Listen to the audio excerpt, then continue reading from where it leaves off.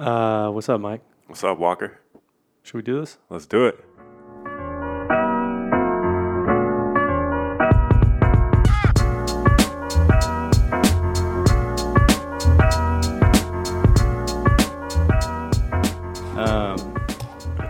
Mike, should we start? Yeah, let's do this. It's been a while. It's been a while. All right. So, welcome to Walls Down Podcast. I'm Walker. I'm Mike. This is the podcast where we talk about stories of masculinity. So, we've got a guest this week who is a very dear friend of mine. Mark is going to come on a little later after the break. But yeah, Mike, we've been in touch, but I haven't seen you in a while. So, I know. what have you been up to? Well, first, what have you been up to? Why? Because I always ask first? No. Congratulations on moving into a new place. Yeah. So I moved into just out of Manhattan back into Brooklyn. BK. I love it. I love my spot. It's great. Down a little south from here, but it's funny, actually. It's funny that you asked that because that wasn't what I was thinking about talking about, but that is a big thing. Like, I moved last year. I was like staying with a friend in Queens, and I got like a place with my sister. And I see, it's funny. I like see myself as this very like I'm like very zen, very like spiritually fit, and all this kind of stuff. And then when I moved into this, like during moving, our guest wife helped me move too, and I feel bad. Like I was such a prick. And I recognized it as I was doing it. It was almost like I couldn't help it. And it was like that, like, speaking in terms of like masculinity, it was like, I like took over, and it was like I had to tell everybody what to do, and I had to be like, you go stand by the truck, and you and me move this, and that's going there. And I recognized that, it was like coming from some anxiety. I was worried because it was like most expensive apartment I'd ever moved into. I felt like maybe we were getting ripped off. It's New York, so every square inch is so expensive. And this one was very nice, but it's very small. And the guy, we had kind of a bad interaction with the broker who helped us get it, and the manager. Just like I felt like those fears come out of like. And it for me, and this may be a human thing, but for me, it is like a man thing. Like I'm getting ripped off, and I'm not like manly. And like one man ripped me off, and he like established dominance over me. Mm-hmm. And so it was like everything in the apartment, like because they had just remodeled it, so they weren't even finished. And we had asked like, can we move in early? And we kind of had to go back and forth with them. And so like everything, every little like light switch that didn't work yet or something, I'm like, oh God, that was it. Like this is it. I made such a big deal out of everything that time. And it's funny, it even came up recently. Me and my girlfriend were walking down the street, and there was like someone selling street art. And she saw one. It was like an inside, like reference, an inside joke we have kind of. And so we're like, oh, we should get that. And I could tell she really wanted it. Excuse me. So the guy was like, I was like, oh, how much do you want for it? And the guy said like $40. Like usually I sell it for $60, but I'm getting ready to close down. And I was just sort of like, okay, here you go. Here's $40, and like walked off and whatever. And then me and my girlfriend talking when we got home. She was like, I mean, you could have haggled a little. And I was like, for like 2 days, I was like, I will haggle everything from now on. Like I will never again. Like I'm gonna haggle at the grocery store because I felt like I was like she saw me be weak. Like that was pathetic of me not to do that.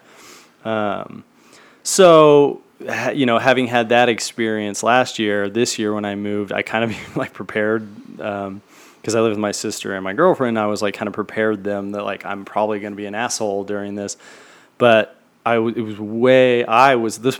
moves went really smoothly, but this move I was way more relaxed, and I think it was. I'd love to say that it was like I've grown and I'm more mature now, but I really think it was. The apartment's cheaper. It's twice the size. I felt I had a really good interaction with the guy who helped us find the place. It was very laid back, which has kind of been my experience both times moving into Brooklyn versus moving in Manhattan. Mm-hmm. In Manhattan, I feel like a lot of the brokers are like, "Oh, you better get in now. Like this place is gonna be gone." Da da da. Where like both the brokers I had in Brooklyn were just like guys who were like, "Yeah, like it's cool if you like it. Like don't worry about it." Bill was just passing through. Don't worry. Mike, be quiet. But so like it was a much more. I didn't feel like I think like I had been taken for a ride or like, so whatever. So that went pretty well.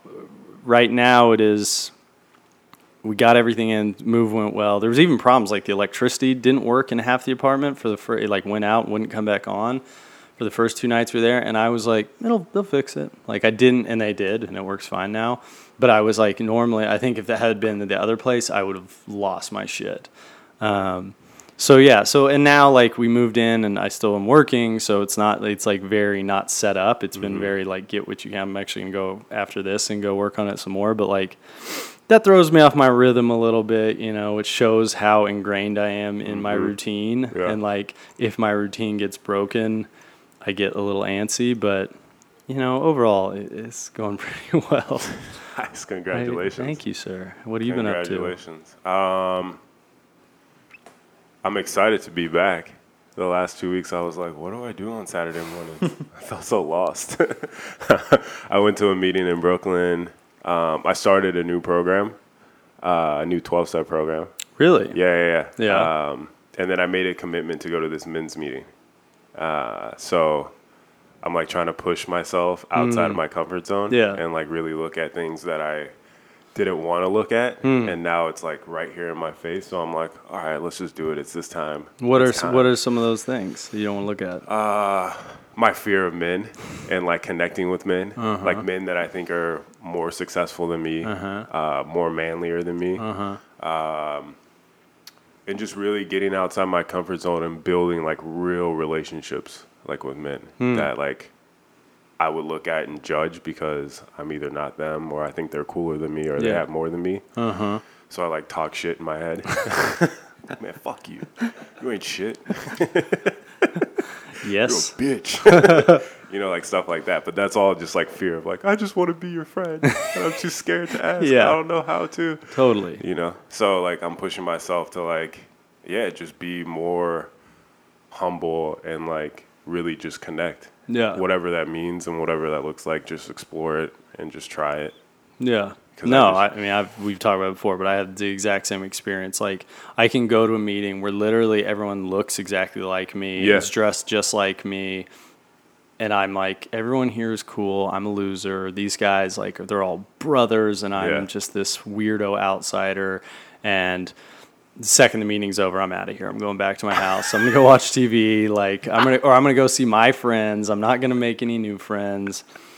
And it's in and out of times, because it's funny. At first, I hated men's meeting altogether, and then when I got sober in Oklahoma, someone that we know encouraged me to go to this men's meeting. Yeah. But this men's meeting in Oklahoma, I mean, it wasn't all older guys, but it was like it was mostly like kind of like good old boy Oklahoma. Even like a lot of them were like had white collar jobs, like good paying job, but they had that kind of vibe. So it wasn't this like challenge like that one. It was uncomfortable just to be around men all the time. Like I'm very comfortable around women and but there still wasn't that like they were young, they were cool. That wasn't until I moved. Honestly, I avoided it when I lived in LA too. It wasn't until I moved to New York that I really started going to like some of the like Williamsburg meetings and other meetings. I avoided this meeting. I let my friends like influence me so hard. They were like, "Oh yeah, it's like a pissing contest." I was like, "All right, cool. I'm not gonna go." And then I had to speak at that meeting, and I said that from like when I was speaking, I was like, "Yeah, I used to judge the fuck out of you guys. I didn't even know you guys. I was like talking shit, but you guys are actually cool. I'm gonna come back." Yeah, well, and that has been my experience too. Is like, even when I'll go and I can like see the signs of like, it's like that thing, like I'll go and afterwards I'll just sit there and just be like, see, no one's even talking to me. They don't like me. And then now I can be like, did you talk to anyone? Exactly. Like, did you go up and say hi to anyone? Like, why is it on them? Like, you've been sober for a while. A long like, time. What are you bringing to the table? Get outside your comfort zone. Yeah. But I mean, and I go in and out, like, there are times still where I feel like I'm like, oh, maybe it is a little more bro. And this is like, not just to me, this is like kind of with my friends and just men in general. Sometimes I'm like, oh, am I too like sensitive? Am I more like things that I like about myself? It's like I'm a little more like less of that like stereotypical manly, but I'll still then feel inferior for not being it or like embarrassed. Like, but yeah, I relate.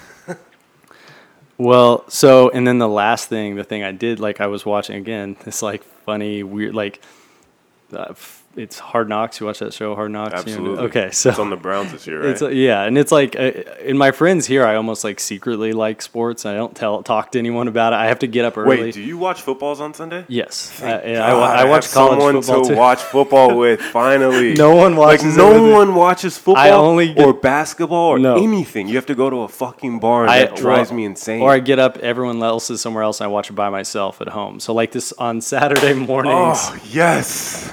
But it's like no one wants to hear about it. So like this Mark's morning I got up. His head like, fuck that. Mark's not into it.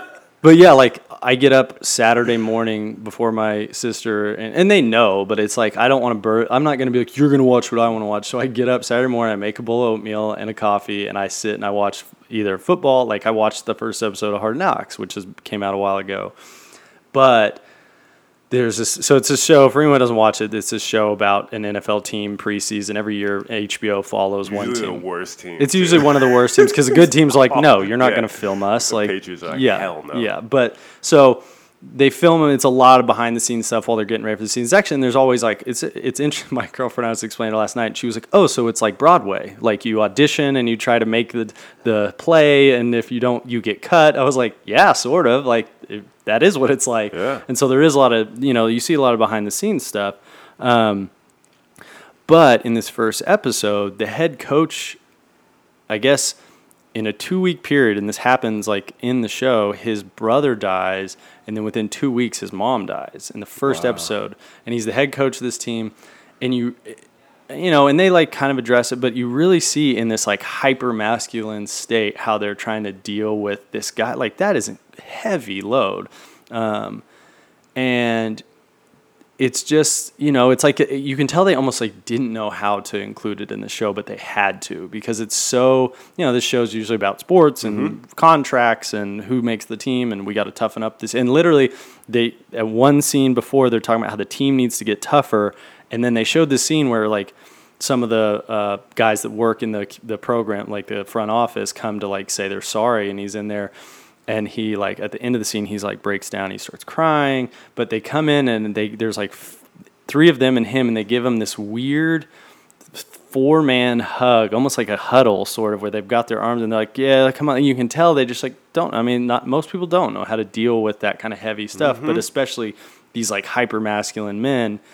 And they give this hug, and it's sort of weird. And then it turned into this like pat fest where they're all just patting each other on the back. So, and it was like, you could tell they just didn't know what to do. And I thought it was so interesting, that like simple thing that you and I have talked about, like hugging another man. Yeah. Which actually our guest is the one who really taught me how to hug a person, like how you really give someone a hug. Remember when you gave me a hug the first time we like met, and I was like, like, okay.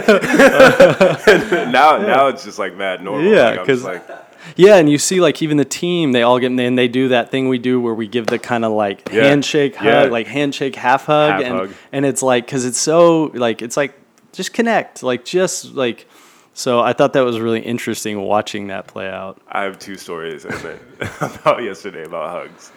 So yesterday, my boy Liam, like, after we were hanging out, he gave me a hug. And it was, like, one of those hugs where he was, like, it was like too long, and I was like, all right, let me go. Like, and then I went to dinner with my friend Britt and her boyfriend. He's actually from Oklahoma. Probably know him. And after we ate dinner and we were leaving, I was saying bye to her. I gave her a hug, and then I gave him a hug, and I was like, oh, that's interesting. I gave him a hug. Walker taught me that. I was like, yeah, give me a hug. Give me a hug. Spreading the knowledge of how to hug another man. Yeah. It's just mad funny. I was just like, he like reached his hand out. You're like, no. Well, all right. So we'll take a quick break, and then when we come back, we'll talk to the man who inspired the hugging. So yeah.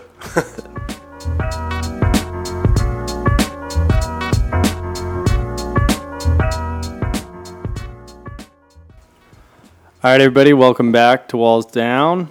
We're here with our guest, Well, first of all, in case you don't know, even though there's no commercials and it'd be weird if you just jumped in the middle of a podcast, I'm Walker. I'm Mike. And we're here with Mark. So Mark is a dear friend of mine. I've known him since I was like 13, but we'll get into more of that. But so Mark, first of all, just for people, they can't see you, how would you identify yourself? My name is Mark D, if we throw out a last name initial. I'm a white guy from the Midwest, just turned 55 3 days ago, so go August 15th. Yeah. Happy birthday. Leo season. Thank you. Yes, indeed. Oh, man. Real important to be a Leo. My mom was a Leo. We grew up with a lot of Leo pride in the family. So, I'm 5'9.5", 180 on a good day. Yeah? Yeah. All right. Well, so we'll just jump right into it. Tell us, what were, the premise of this podcast about masculinity. What were kind of, where'd you grow up? What did you learn? What were kind of the early messages you got about being a man and masculinity? Right. Well, first of all, I just want to say how cool this is that you're doing this. We talked about it some months ago. You're like, yeah, I think I might do a podcast. And then, boom, here you are doing it. And nice to meet you, Mike. That's Mike. By the way, Mike is the one who pushes me to do that. Awesome. Mike awesome. He's the driving force. Yeah. You guys got some cool equipment set up here. You got the studio happening. So, this is great. Thank you very much for coming on and doing this. Yeah. Thanks for asking me. I think the topic of masculinity is sort of, I've always had an interesting relationship with that topic my whole life. From the Midwest, I always kind of joked that I grew up without the sports gene. You guys were talking about football earlier, and I was just shaking my head because I absolutely have not 1 ounce of sports gene in my body. I don't care. I don't know what balls they use and what they do with them and what time of year it is. It's like, oh, dude, it's basketball season. Well, all right. And then all of a sudden it's football season. But I think, I grew up, my father was a golfer, and that's all he cared about was playing golf and business. The man was an amazing, human being. He took good care of the family, was just really an incredible man. Had new Cadillacs every 3 years. We'd show up with a 1974 Cadillac Eldorado, and that was his car, man. Wore gold chains, was like a, gangster dude from Oklahoma City, like wheeling and dealing business. And but it was all legitimate business for the most part. But like I said, no interest in sports. Golf was his thing. And so, I joke about that, but I really think that may have, influenced my definition of masculinity. Yeah. And the other thing, I grew up as a dancer. I was in tap dance class when I was in 4th grade, and then I was in ballet, and I was a ballroom dancer. So that was sort of a whole different spin on things, with the lack of the sports gene, and then sort of cultivating this artist side. I think really influenced my definition of masculinity. Did your dad or anyone kind of around you, I'm thinking like your dad with the golf, did he ever be like, why don't you try golf or sports, soccer? No, not at all. Okay. Not at all. They were very, very supportive with my dance career. I'm sure he thought that was a little weird, but it's like, sure, if you want to tap dance, go ahead. Sorry. No, that's all right. Go ahead. How was your relationship with him growing up? Oh, it was fantastic. He was always there, very present, and like I said, took good care of us. But he'd disappear on a Saturday all day long, go play golf, and come back home. But he was always at all my recitals and my events, and so he was supportive in that aspect. And really, we had a fantastic relationship. But it wasn't really any I can remember kissing him on the mouth up until I don't know how old I was. We had an affectionate relationship. My mom and my sister ran around naked in the house all the time, so nudity was not an issue. After I got old enough to realize, it's like, Mom, put some clothes on, please. She just walked from her bedroom to the kitchen, completely naked, looking for God knows what, and then back to the bedroom. And so my sister learned that behavior. So, it was an affectionate household. So there wasn't any kind of, avoidance with physical contact. We were hugs. We were a hugging family, an affectionate family. So I think that definitely. So you had that modeled young as that it was okay to do that, right? And it was okay for a father to kiss his son and hug his son. Yeah, right. And then you throw David Bowie into the mix because 1972, Ziggy Stardust and the Spiders from Mars comes out, and I had an older cousin who was probably 5 or 6 years older than me, so he must have been 16, 17. This is in 1972. And this guy was my idol, man. He was beautiful. He was a ladies' man, had all of these women, but he had long fingernails. He wore, Kiss ankle boots, like, 4-inch heels. Yeah. Grew out his hair and had this crazy David Bowie mullet thing going on. So he was on the south side of Oklahoma City. Wow. So for him to grow up, in that environment, but just David Bowie changed his life. And so I think that sort of brought this effeminate side into my reality. And that was my second joke, without the sports gene. And then I was always like more keen on my feminine side, or I'm always in touch with my feminine side. Yeah. And so that was a big influence, and that with like I said, throughout, my dance career, I was teased a lot, of course, but, there was a turning point when I was in 7th grade, I think, that sort of set my path, sort of set me on a different path, I would say, that basically, we'll call him Todd K, so we don't divulge his full identity. I don't know where, the guy's probably in prison right now, but his older brother ended up burning their house down for insurance money, and I mean, this guy was a mess. I've definitely found some compassion and forgiveness for this guy later when I think about his life. But, so I'm dancing from 4th grade to 7th grade, and they would always tease me and call me Tappy Pug. Was my nickname because I had a pug nose as a kid and I tap danced. So, but this Todd would never. It's not very creative. Not very creative, But the funny thing is, he'd never call that to my face at first. It's like we'd walk home together because we lived a couple blocks from each other, and he's buddy. And then as he turns the corner and I'm walking away, he would scream at the top of my lungs, "See you tomorrow, Tappy Pug!" And it just got under my skin. Then it progressed. And then in 7th grade, we were in gym class, and, you sit in your squads or your rows when you're doing exercises and such. And so he comes in one morning, and he's kind of talking to himself, and he says, I think I'll go get a drink from the water fountain. And he walks past me and pretends like he trips, and he just kicks me in the back as hard as he can. And the Tappy Pug had been increasing, and then he's like, well, I guess I'll go back and sit down in my squad. And he walks past me again, acts like he trips, and kicks me again. And something inside of me just snapped, and I just said, "Knock it off, you pussy." And he turned around and just slapped me in the face and knocked my glasses off. I wore glasses in 2nd grade, so add that to the mix of my femininity, dancing, David Bowie mullet haircut and horn rimmed glasses. And so, I just turned to him and I said, "No one knocks my glasses off, you pussy." Oh, he said, "Nobody calls me a pussy and slaps me in the face, knocks my glasses off." And I just stood up and said, "No one knocks my glasses off." And something snapped, and I beat the shit out of him. I mean, I just started punching him. He was backing up. His nose just exploded in blood. And I don't know where that came from, because I definitely was not that type. I wasn't aggressive or masculine, whatever. And neither of us got in trouble, really. He just excused himself and left for the day. And luckily the coach was in her office before class had started. And I just sort of sat back down and went, whoa, what the fuck just happened? Whoa. But that kind of changed everything. I mean, he quit teasing me. Everyone kind of just left me alone. And so it was sort of like I could do my own thing, but not, and know I could protect myself if I needed to. But I mean, I didn't all of a sudden start working out and pumping weights and, become this, super jock dude. But I just kept doing my thing, but I knew, wow, I've got that inside of me. If I ever need to, pull it out and snap, I'll do it again. Yeah.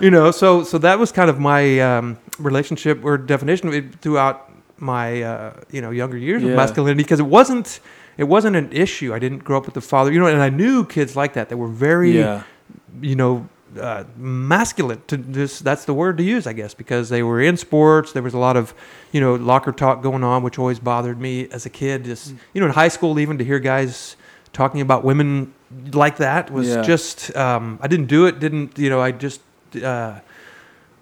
something about that kind of locker room talk just really bothered me. So I don't know. So that's why I was thinking about this topic when you asked, when I knew this what the topic was and how to define it and how to talk about it in my life was kind of a little challenging. Yeah, well, and a little bit different to what someone might think of like Oklahoma City in the 70s and like right. Well, so that's really interesting because it's like, it wasn't like that thing of like, oh, I was different, and so then my life was hell, and everyone like tortured me, like, because it really seems like, but you had the way to make it be okay that you were different was that people know you could be violent, right? And that's like, right, like we talk about that, like this idea of violence and masculinity, and it's like not because they were like, like it's okay for a kid to be different, like, he can do what he wants. It's like, oh no, he'll hurt you, right, if you like mess with him. Right. So and then how did that, like, did that kind of idea, how did it continue, like into high school and kind of after that? Was it something you thought about a lot? Like, oh, I'm this guy, like, did you surround yourself with people that were similar? Were you kind of always this kind of other? Well, yeah, no, I definitely just joined the drama club and kept on with my dance. Was just really interested in musical theater and movies and Fred Astaire, Gene Kelly, Donald O'Connor, and through that I discovered kind of this style that these guys were super cool. They were studs in my book. Sharp dressers, always had women and things like that. So it was sort of like I got into the drama school, just did my own thing and sort of separated myself from those groups that I knew would sort of, there was some friction there, or I just would stay away. Because I was accused of being gay throughout high school, and it didn't really bother me. Yeah. So really I think I just sort of associated with people that were like-minded, stayed away from people I just felt were just not my type of people, not because I definitely was not interested in sports, and I knew who the jocks were and who the aggressors, so to speak, were, and I just found a way to stay away from them, and they didn't really seek me out or bother me much like that. Yeah. It's interesting listening to you, like your relationship with your dad, like sounds like what I'm listening to gave you that security in yourself to just be who you are, right. Be who you were as a kid growing up, so you didn't feel like you had to like fit in with certain people or certain crowds. Right.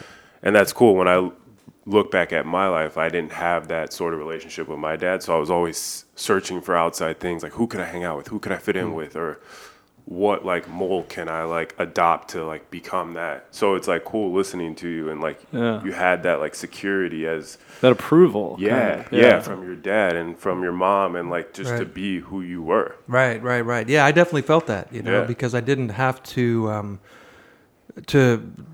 seek out their approval. Like I said, it was just already there. They were very supportive of what I did, and I think it just came natural for them. I mean, my dad was 32, I think, when I was born. So he was a little older. He wasn't a young father, which might make a difference in some father-son relationships. He was sort of set in his ways, and he was sort of had a style of his own. And I think he grew up sort of in a similar situation. My grandfather was there. It was that we kind of lived in a bubble because we had a family business that was isolated. My dad was in business with his brother, my uncle. We hung out with our cousins all the time. So we had sort of this enclosed bubble of, family business that kept us isolated from a lot of, other things. And I think that sort of helped with the support and the approval and things like that we just sort of were, always there for each other. Well, that's a really interesting point. I hadn't even thought about that, about how whether it's actual or just perceived that way, that you don't get approval from your father or your parents, how you do go seek it out somewhere else, right. and having that effect and comfort in who you are, even if the people around you didn't, because I mean, again, I know I wasn't that way. I was I wanted, and my dad, I'm sure approved. I mean, he's probably told me, but for whatever reason, I perceived it as I wanted his approval more, and so then I did seek that out. I would be whoever I thought people wanted me to be, and something I've always, since I've known you, since I was a kid, admired about you was that you were just this different kind of wearing 3-piece suits and having tattoos and all this stuff, and in Oklahoma City too, you were just so different from all the dads I knew and all the older people, and so. And I had never really kind of put that part together. Well, and you said kind of, a lot of your best friend was a woman, and this idea of maybe men, kind of their reaction to it, other men, the jocks, this kind of, what was your relationship with women and friends, sexual relations? What I mean is was that a little different than the stereotypical? Yeah. I didn't want to date girls at my high school. For some reason, I just didn't want to get involved in that clique. So I had dear friends that were women in high school, but the girls I dated were actually from different schools that I'd met through my job or things like that. So it wasn't until I was maybe a senior that I actually went out with a girl from high school, from my high school. So that was kind of, I think I dated older women as well. It was a big issue. I actually at 15 lost my virginity to a 21-year-old who... just happened to be my cousin's girlfriend, the cousin that I idolized, who was the David Bowie, Alice Cooper rock star that I love so much. He decided that it was time for me to lose my virginity, and he said, "Here's my girlfriend, and she really thinks you're cute." And so he set the whole thing up, and that kind of blew my mind, you know. But she was into it, you know. It was 1978, I think, at this point, 79. Yeah. So my relationship with women was different, you know, because I never felt like I had to, you know, be the aggressor with women or pursue women. That it was just sort of a natural thing, you know, maybe because of the introduction with my cousin, or I had relationships with women as friends, so there was never any kind of, you know, I guess just the pursuit that I think leads to sort of masculinity of the I'm a man, you're a woman, I'm gonna, you know, go after you. This like hunt kind of the hunt thing. Yeah. For me, it was just it was a very natural process. Yeah, and like being, because that also again seems counter to like that sort of traditional Midwest Oklahoma kind of thing of like, you know, boyfriend and girlfriend and wear my ring or my jacket and let's go steady, and this kind of like being in more alternative kind of situations and spaces. Like, and so did that, I mean, I kind of know, but what was it like once you got out of the house, kind of got out of, you know, went to college? What did it look like then? Let's see where to start. Well, at 17, I loaded my car and drove out to Los Angeles. I was like ready to get out. I planned on going to UCLA actually, which is kind of the funny story. But I had never applied for school, or I thought I could just walk on. I really thought that would be a great school. And told my folks, I said, I'm leaving and I'm going to California. So I did. I didn't get into UCLA, of course, because that was I forgot to apply. Didn't have any money either, which is important. But I actually had some encounters with men that were, you know, kind of scared me a bit, because they were, you know, I had worked for this guy when I was in Los Angeles that owned a little beachfront property. It was a 3-story hotel, and I'd been working for it. It was he and his mother that owned the place. And he was a really handsome, you know, dude, and was very attentive to me and liked me. And then he made his move one night, and you know, I was 17 at the time, and it was kind of, I think I handled myself well. It kind of like just told him, I said, I don't know where you got this impression, but I'm not interested in you that way. But, you know, it was just being myself. I was like, yeah, man, you're cool. And we'd hug and hang out. And, you know, he was my boss or my boss's son or whatever. So it was sort of very uncomfortable. And I left after that, you know, because I didn't really know how to you know, interpret that whole thing. And I actually had 2 more encounters like that throughout my college career, where there was a professor that did the same thing to me. And he was very interested and sort of a mentor. And he was, and I thought he was great. I'd meet him after hours and we'd talk and, you know, hang out together.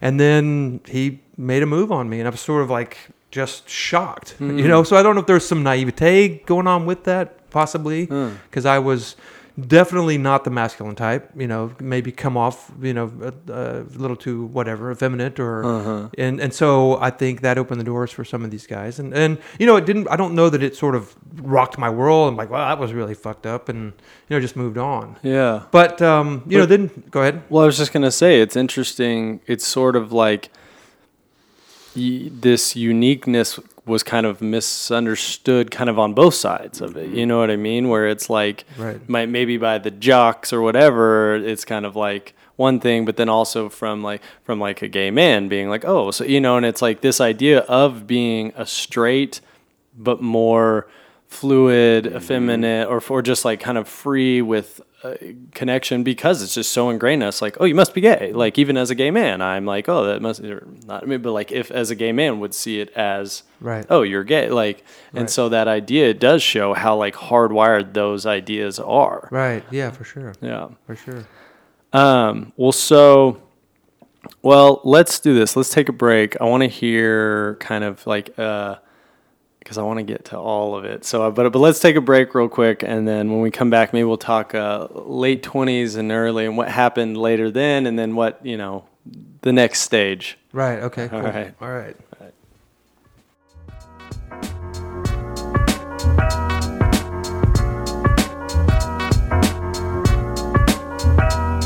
Welcome back to the Walls Down Podcast. I'm Mike. I'm Walker. And what you hear in the background is my roommate. She's in the shower right now. Yeah, we got a little shower. This is a multi-purpose studio, so hopefully it just sounds like the soothing sounds of a nice rainstorm. It's a meditation. So, Mark, we were kind of you were talking about college and kind of some of your experiences there. Just pick up wherever you want, like next, what was kind of going on, even still then or after, whatever. Was there any time where you sort of hunkered down into like your version of I'm this kind of man? Did those thoughts come through your mind? Like, oh yeah, no, not really. I mean, to sort of pick up, I guess is what. I guess that's a good word for it because I started picking up. I mean, that was my introduction to college was just like full blown into the college party scene. Yeah, you know, within the drama school in Oklahoma, along with a lot of like-minded, you know, fun-loving, promiscuous people. You know, so kind of when my sexuality exploded. Yeah. You know, when my addiction exploded, I guess if we go there. But it was sort of it was the glory years. It was I had been working between I guess I'd moved back from LA, started a job at a restaurant, which was this wacky restaurant in Oklahoma City, and the people I met were already in the drama school in Oklahoma, and so I was sort of had an early introduction into the scene. But it was an orgy basically for the first couple of years because the drama school was out of control. Like I said, I didn't have to pursue women. There were women that would come up to me and said, "I'm gonna fuck you tonight." And I was like, okay, all right, let's show me where to go. And, you know, so it was, and my wife knows that. She's heard that story. If you're listening out there, L from Oklahoma. I don't know how anonymous we're going to remain here. Yeah, it's up to you. Anyway, so we sort of were definitely anti-sports in college as well. I lived in a great location near the stadium, and so we would park cars and make a ton of money. Yeah. And we had a big corner lot. And all the fans would come in on the weekends for the games and whatnot. And so we'd, charge $5 a car. And they say, "You're not going to block me in, are you?" "Oh, no. Just pull up close to the fence. You'll be fine. And we would just lie our ass off and just cram these cars in there, had a wad full of cash. And then we just head the opposite direction in like this sea of red. All the fans are walking south to the stadium. And we go back to the apartment, get as stoned as we can, and just head north to the pizza with a load of cash and just stay away from the rest of the day till all the cars had found their way out. Yeah. I mean, Oklahoma football game day at OU is like an institution. It is like a crazy thing. Yeah. I've been down there, and it's a scene. Nothing like being stoned off your ass walking in a sea of red in the opposite direction, and talk about anti-masculinity. Yeah. Very clear image there. Yeah, so for sure. Good. So good. But so I guess sort of just kind of went through college doing the same things I did. Ended up meeting a girl at college who became very important to me. It was someone I think for the first time I had experienced, maybe true love, if you will, or someone that I really felt a connection there that was more than just anything I'd ever experienced before.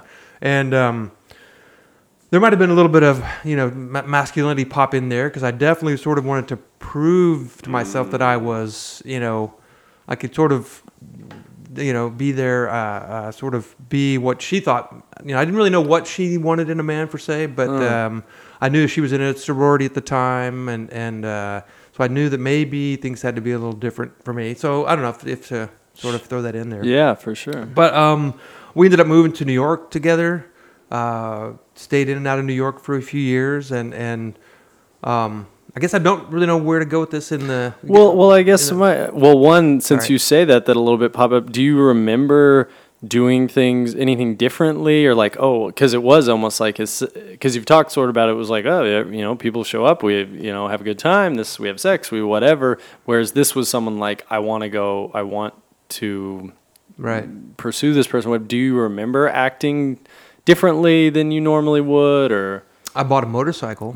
That might have been, All right. my first introduction Yeah. into, something that's outside of what I would normally do. Yeah, So yeah. that was actually when, and I had this long life love with motorcycles after that, even to this day. But that may have been a big shift in my personality. Is Yeah. thinking about that, and then taking her for motorcycle rides, and that sort of became a form of masculinity for sure. Yeah. Being a biker dude or whatever. Well, so you moved to New York. You guys moved to New York together, and I mean, I kind of know your story, but like I know you kind of pursue. You guys kind of go back and forth, but I'm really interested in like, what was it like when you sort of realize I want to be with this person, I want to make it happen, I want to make it work? Like, what did you feel like you needed to do? What did you feel like, like what would make that happen? Right.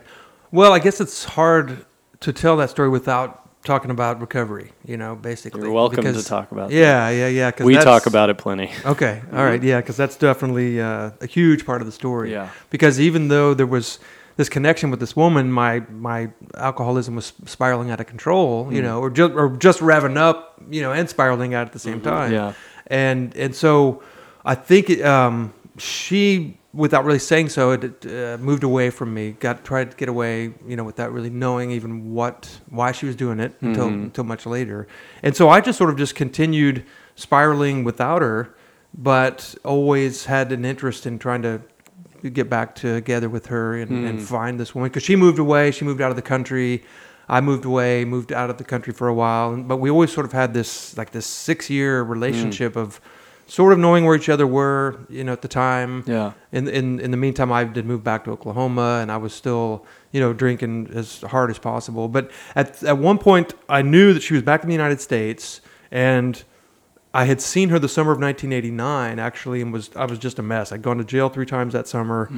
I was really out of control, and she was in town for a wedding, and she told me basically that I don't think I could ever be with you like this. And that just sort of set the wheels in motion, that I thought, all right, now I need to do something different. And that's when I actually white-knuckled sobriety for a year to just see if I could quit drinking, see if I could quit, using drugs, and prove to her that I could do this, because that's really what I wanted, was to get to be with this woman, to have this relationship. So basically it worked, for a short time. Yeah. Because she was in Seattle, and I went up there to talk with her and showed her I was sober, and we had some discussions, and she wound up coming back to Oklahoma in September of that same year, and we got married 2 years after that. But I only stayed sober for, I guess, about a year and a half, 18 months, and then we got married, and I started drinking again, and off to another chapter. When did you start drinking again? On our wedding night, actually. Yeah. So. Yeah. Exactly. So, and maybe this is because I'm thinking about this kid who grew up and was always he grew into this kind of alternative, different kind of always.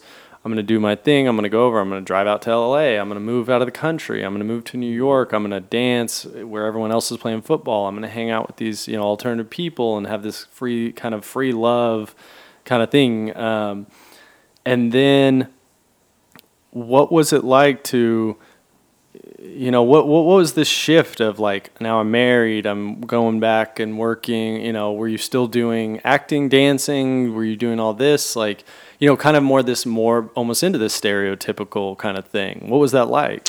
Right. Well, I really embraced fatherhood, I think, was what became really important to me, is that I quit dance, but I was still involved in theater, still did some local acting, and started to work for my father. So I got into the family business at this time. And, a year after we got married, 2 years after, my son was born. And so I was real excited about that. I mean, I was surprised how excited I was that my firstborn was a son, which kind of caught me off guard, because I thought, well, it doesn't really matter. Yeah. No offense, Eliza. Love you too, darling. But it was this weird kind of thing. It's like, wow, I do want a son. And I don't know what that was all about. I really, I sort of had a great relationship with him growing up. We spent a lot of time together. And he, was just like this joy in my life that I didn't. I don't know how to explain it. I didn't feel like I had to be anything different for him because I was 30 when he was born. My wife and I were both just so excited to have kids because we'd already been traveling for years. We were both sort of just spent, physically and spiritually. We had really embraced settling down because we were tired. And so we were very excited about parenthood, and it just sort of became a natural process. And, we thought about getting him involved in sports, and he sort of played a little bit of, little league baseball or some things like that, but didn't really stick. He started playing music and got very interested in playing, classical guitar. But yeah, so things did shift for sure. That I felt like there was, turning 30 was a big thing for me, because I wasn't in my 20s anymore. All of a sudden, I had to look back and think, it's maybe time to do something different. Time to, I don't know, not the term "be a man" comes to mind for some reason. It's like because there are responsibilities, and started working for my father was a big influence because he wanted me to take over his company and sort of step into that side of the business. Because I'd worked there for about a year, and then I didn't like it and quit, and then I came back on board, and he was sort of like, that was maybe when his masculinity stepped in, or his fatherhood is like, oh, here's father and son business, and so that sort of was a shift for me. Yeah, for sure. And so you said like you didn't really change, and maybe you do or you don't, but do you remember any moments? Because I don't think we haven't had anyone else who is a father and a father to a son. Do you remember any moments of like, this is a thing I need to handle as the father, or I need to do this kind of thing, because you had your daughter. How old was Henry? He was son? 5 when she was born. Okay, so he was 5. So you have 2 kids at some. And right. Do you remember any of those moments where like I play this role and my wife plays this role, or I need to do the X or? Well, maybe not openly, but Lori didn't work when the kids were born, because I was lucky that I made enough money to support the family. And I sort of remember, having that idea of the provider, of the father with the job and, supporting the family. And I liked it that she didn't work. I liked the idea of having her, as a wife. I mean, it wasn't like the barefoot and pregnant kind of mentality, but it was just, to me, it was cool that she could be with the kids, be home with the children. I would work, bring home the paycheck, and so that is definitely a take on, I think, those roles of husband and wife. Yeah. That now it's very difficult for both husband and wife to they both have to work, I think, to support the family. Yeah. It's a big difference. So I felt lucky with that, but I never even Lori and I will talk about things like this to this day, that she cooks my lunch now, which is great, and I kind of told her, I said, I know this isn't in your job description, because we got married and had this family, but there was never any definition of like, you're going to be the homemaker, I'm going to be the breadwinner. We always kind of tiptoed around that because I never wanted to assume that that's her role.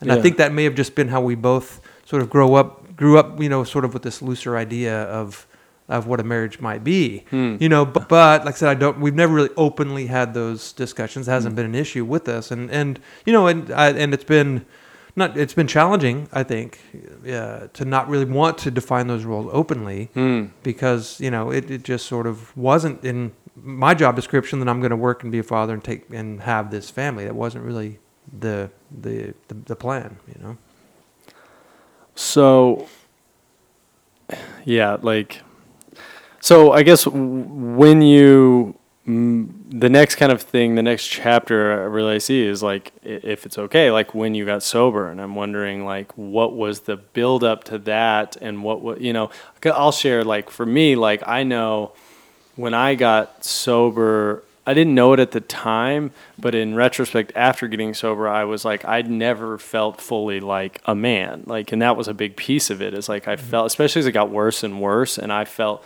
and I don't know that this is everyone's story, but for me, it was like I was a 27-year-old child. Like, right. I was, maybe a part of that was that ingrained thing of like, you're weak if you can't stop, or why is this even a choice or anything like that. And so, and I guess, and then when I got sober, that thing of exploring men's meetings and that kind of thing. There was a lot of that wrapped up in it, and I'm wondering. I mean, I know you've shared some of that, Mike, too. Yeah. When I got sober, it was like I was a boy. So I was like, oh, yeah, I'm gonna go get sober now.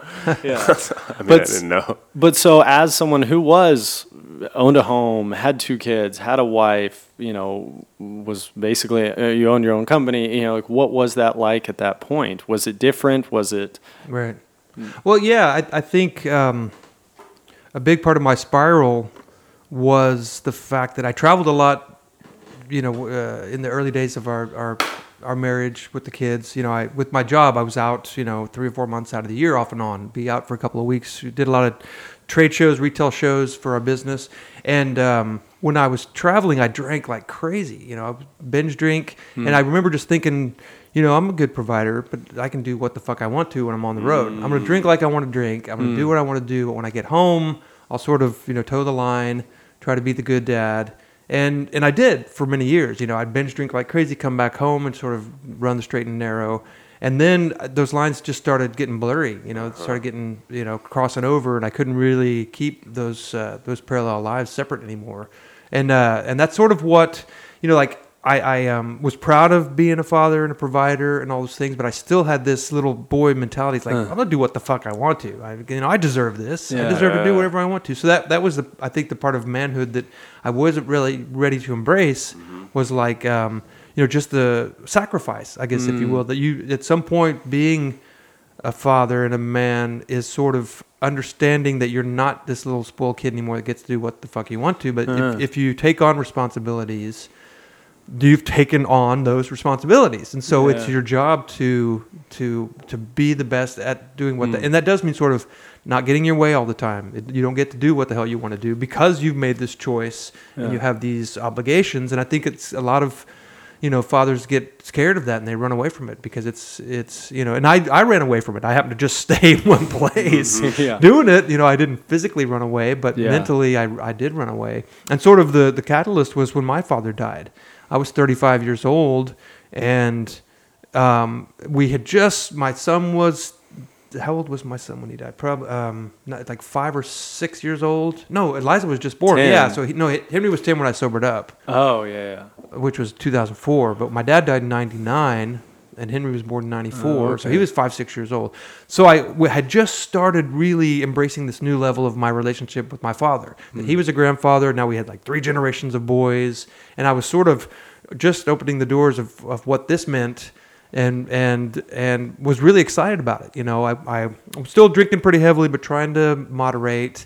But when I was with my dad and my son, and we were spending time together, it was just really amazing. And my father started to open up to me in ways he hadn't before. He'd always been, like I said, there for me and affectionate, but he wasn't a real, like, open-hearted kind of guy, or open story, open book. Kind of like I've been with my kids. I've just been this open book, but my dad sort of was, sort of reserved and didn't tell a lot of stories about his past and things like that. But he was sort of just starting to talk to me and tell me stories, and then he died.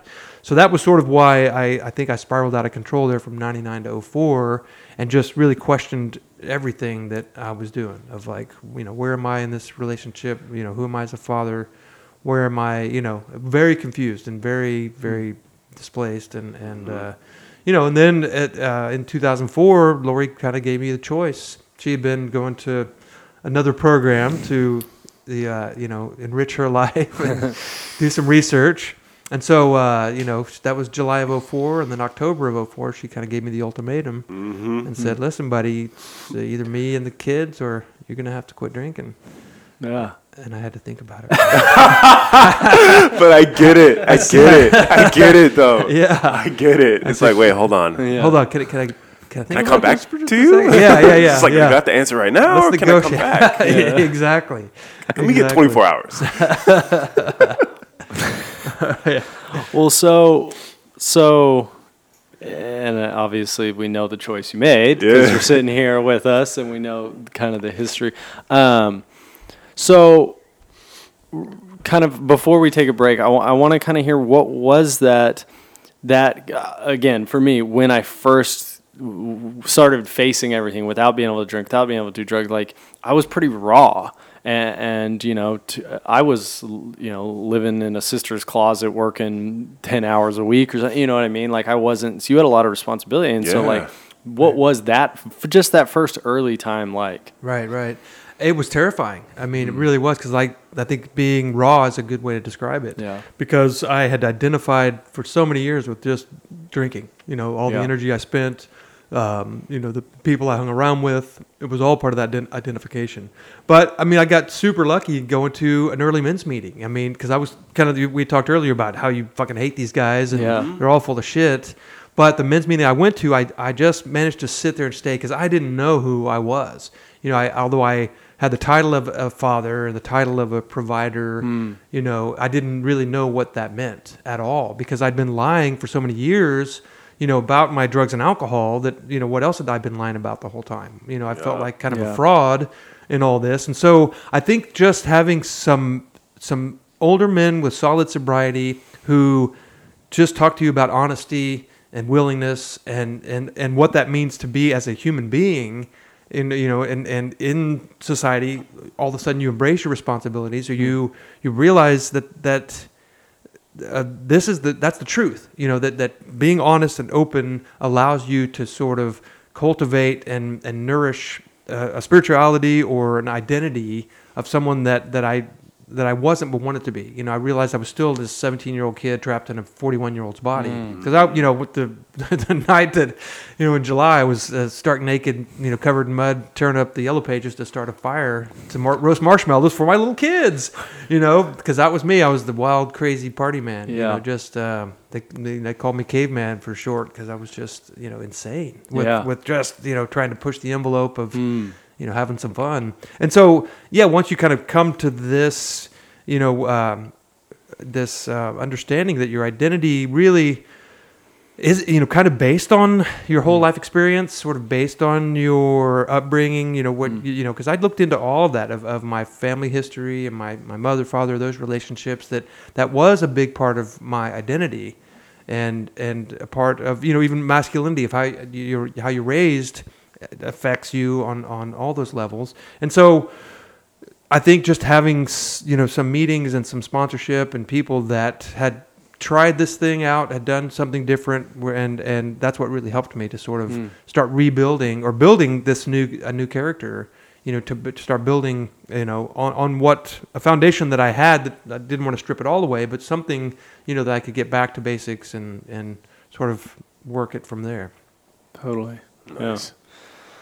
All right, well, let's take a break, and then we'll come back for our last segment. And, I want to hear a little bit about today, what's going on, like, currently, and then we've got some questions for you as well. Yes, sir. All right.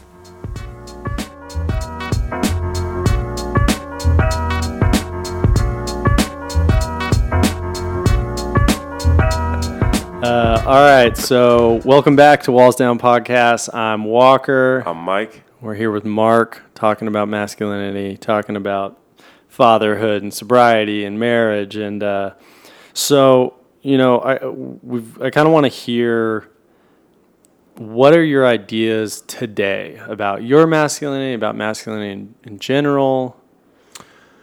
Oh, man. I think what I'm realizing now in my mid-50s is that it just fucking doesn't matter. Nobody sees me. Nobody really looks. My wife and I both talk about that. It's like we're just a ghost to this younger generation of these people, these zombies walking on the streets of New York with their iPhones in their hands, texting, whatever they do on those thingies, that they don't even know, they don't care. And so I think that's sort of it's a revelation that really, identity is very subjective. I'm very comfortable in my skin right now, that I'm okay just sitting on the couch with my feet propped up, and then I do things when I need to do things. I don't feel this, drive to, just to prove myself in any way, which is a very comfortable place to be, and I think, just from the news on pronoun identities and all this Fluidity of gender. Fluidity of gender. Thank you. Not gentrification, but another topic. gentrification. I think that's really, really challenging or really confusing. That like Lori and I both kind of don't get it. It's sort of I don't understand a they compared to a he she, but it's a whole nother level of identity, of masculinity and femininity, and like I said, I teased all the time that I was a lesbian trapped in a man's body because I just sort of love women, but I was very effeminate. I was very gentle and soft, and I had no problem with that.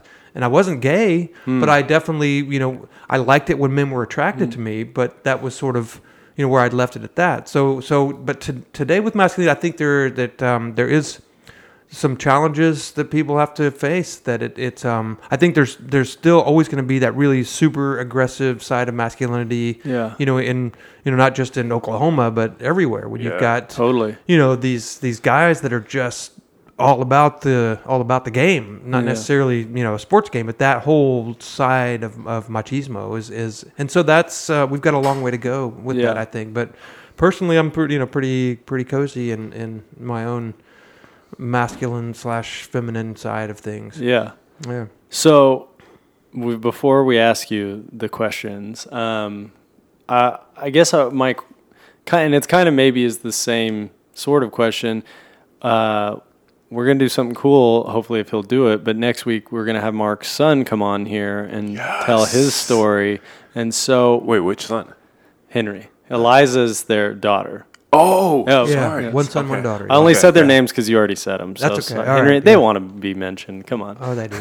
So I guess here, my last question before we get to the other ones is, what do you hope your son learned about masculinity from you? Oh, Lord. That's a good question. That's a really good question. That's a really good question.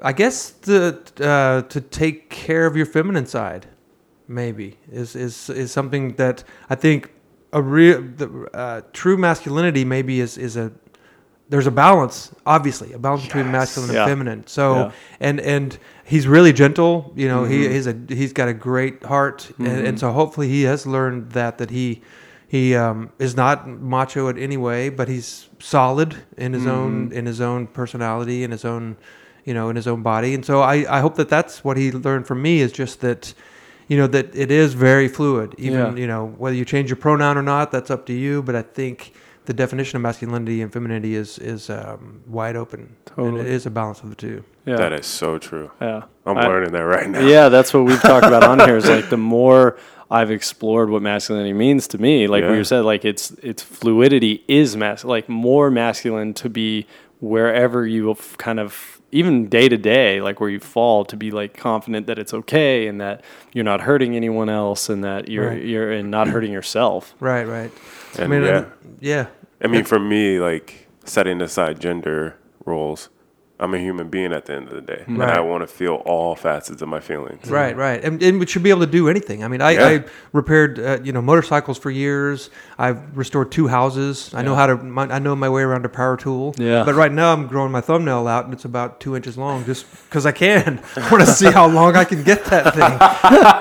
So why the fuck not? Good. I had long hair and short hair throughout my life. Yeah, there's things that don't have to identify you, that they're not. Yeah. It's not a physical identification. For sure. Well, so all right, so we've started ending our episodes with these 5 questions. 6. There's one we didn't write down. Yeah, that's right, and I remember it. So sick. Okay, so you go first. I always have to count because do you remember the last one? I don't remember. I do. So you go first. Yeah. So question number 1, Mark, is when are you scared? When am I scared? I guess when I start thinking about retirement or job security, or that 20 years down the road, that kind of gets me a little scared. Yeah. I don't live in that too long, but it scares me. Sure. So like security kind of thing? Security, some financial security. Yeah. Because it's just impossible, It really is. For a lot of people, it's going to be a scary world in 20, 30 years financially. For sure. Yeah. So, second question. What do you need from other people? What do I need from other people? Should I repeat the questions every time? Hey, yeah, if you want, yeah, it's up to you. It helps me. I like to be, validated, noticed, and, that I don't have to be, it's nice to get complimented or when people notice things. It's like, oh, you got your haircut today. That looks nice. Because I try to do that to other people. I notice those things. I notice them naturally, I think, maybe through my training, my theater training or things like that. I notice things about people, and so I like to point them out. Yeah. Because it's, people like to be complimented. So I kind of like that from other people. I don't know if I need it, but I like it. You know what's funny? I was going to give you a shout out because you guys can't see him, but he is fresh right now. He walked in when I first met him. I was like, damn, this dude dressed dope right now. but it's funny, like we don't do that all the time. Like and I try to do it too, and I don't know if I picked up from different people, but like I'll notice something, and I'm the same thing. I'm trained observer, and so like if somebody gets a haircut, I'm like, hey, you got a haircut, or it looks good, but I think so often it's like you notice things about people or something's cool, but you're like, it's like this weird power game of like, well, I don't want to say something nice, and then I'm below them or something. There's this weird, Right. Like men can't give compliments to other men. Oh yeah, No, why? Why? Sure. Like you're dressed dope. Like cool. Right. Nice. Yeah. Question 3: when do you feel hurt? When do I feel hurt? Sometimes it hurts me if I think about mistakes I made in the past through, stupidity or drunkenness or things that were just like fucking idiotic things to do. That hurts me. Yeah. And I'm to the point in my recovery where I'm past that and I've made some amends, but you just think, that's the fork in the road. How would it have been different if I had not, bounced that guy out of the back of my truck and he went surfing on the pavement and broke his face. Yeah. The little things I think over time just affect you. They affect your psyche. And so that sometimes that brings me pain. That brings me hurt. So, and it's kind of like you hurt yourself. Right. Mm-hmm. Exactly. And I think that's one of the biggest pains. Yeah. Yeah. All right. Who intimidates you? Who intimidates me? Probably like my boss, because I have a boss for the first time in 25 years. I worked for myself forever, and now I'm working for a company, and so I could see how men in power can be very intimidating because I had 25 employees, and I was in my cups and thinking I was pretty hot shit. So I was that guy. I always thought I was kind of a nice boss, but apparently not the nicest. Yeah. And so that's where it intimidates me. For sure. Number 5, when are you proud of yourself? Oh, a lot of times, actually.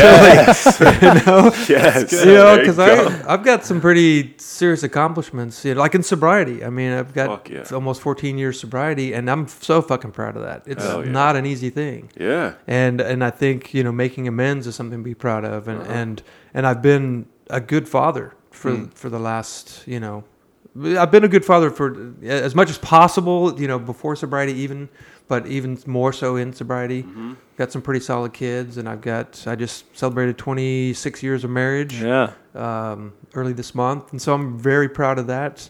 But it's these things that they don't come easy, but it does take some, self-realization, some re-identification of, your ideas and ideals, and then, having some support, some foundation, and some mentorship, and I'm proud of those things that I've been willing to, listen to people and be involved in men's meetings and like Walker and I have wonderful conversations that have changed, my course. And so I'm proud of my friendships, relationships, and things like that.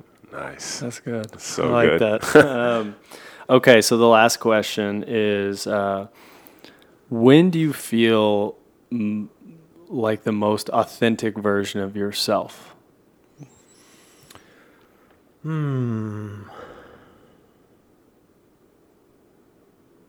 Probably when I'm quiet, like in times of meditation, and kind of the chattering monkeys have kind of quit, screaming at you for a bit, and you've had the chance to reflect, and I sort of feel like that connection just to where I am, who I am, I'm not trying to pretend to be anybody. I'm sitting here on the couch or wherever you're sitting and realizing that this is it. Mm-hmm. This is right now is as good as it gets, because this is right.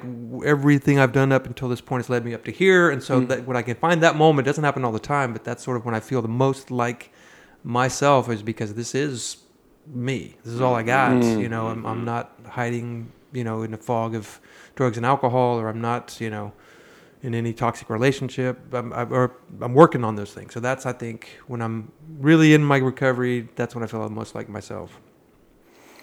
Nice. Yeah. Well, so thank you so much. Thank you guys.